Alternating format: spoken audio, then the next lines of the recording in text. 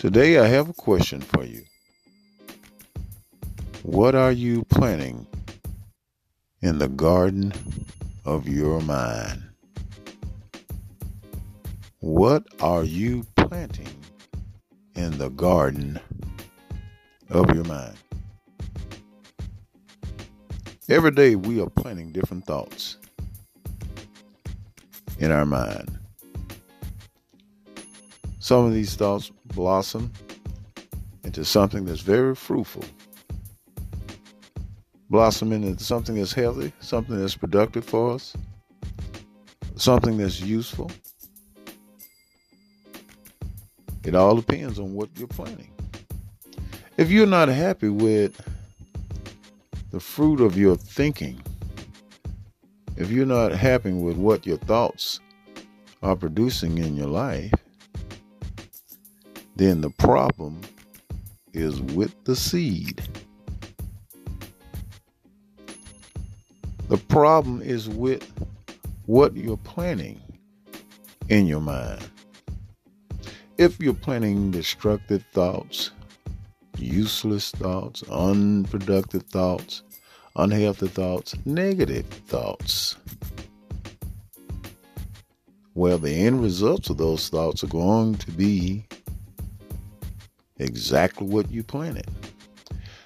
You can't plant a pear seed and hope to get peaches. Whatever you plant is what you will produce.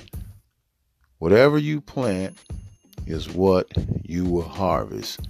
Whatever you plant, you will eventually see the results of that. And you never plant just one seed and get one fruit. You never plant one apple seed and get a tree and it only has one apple. Whatever you're planting in your mind is going to produce something, and it's going to be multiplied. It's going to be multiplied. This is the reason why you need to be very mindful of the thoughts that you allow yourself to entertain. Because those thoughts, if you entertain them and they take root in the garden and the soil of your mind, those thoughts will produce, they will grow. And those thoughts will multiply in your life. And you can possibly be overcome with certain thoughts because you planted them in your life and they multiplied in your life. And now you are experiencing the harvest of what you planted.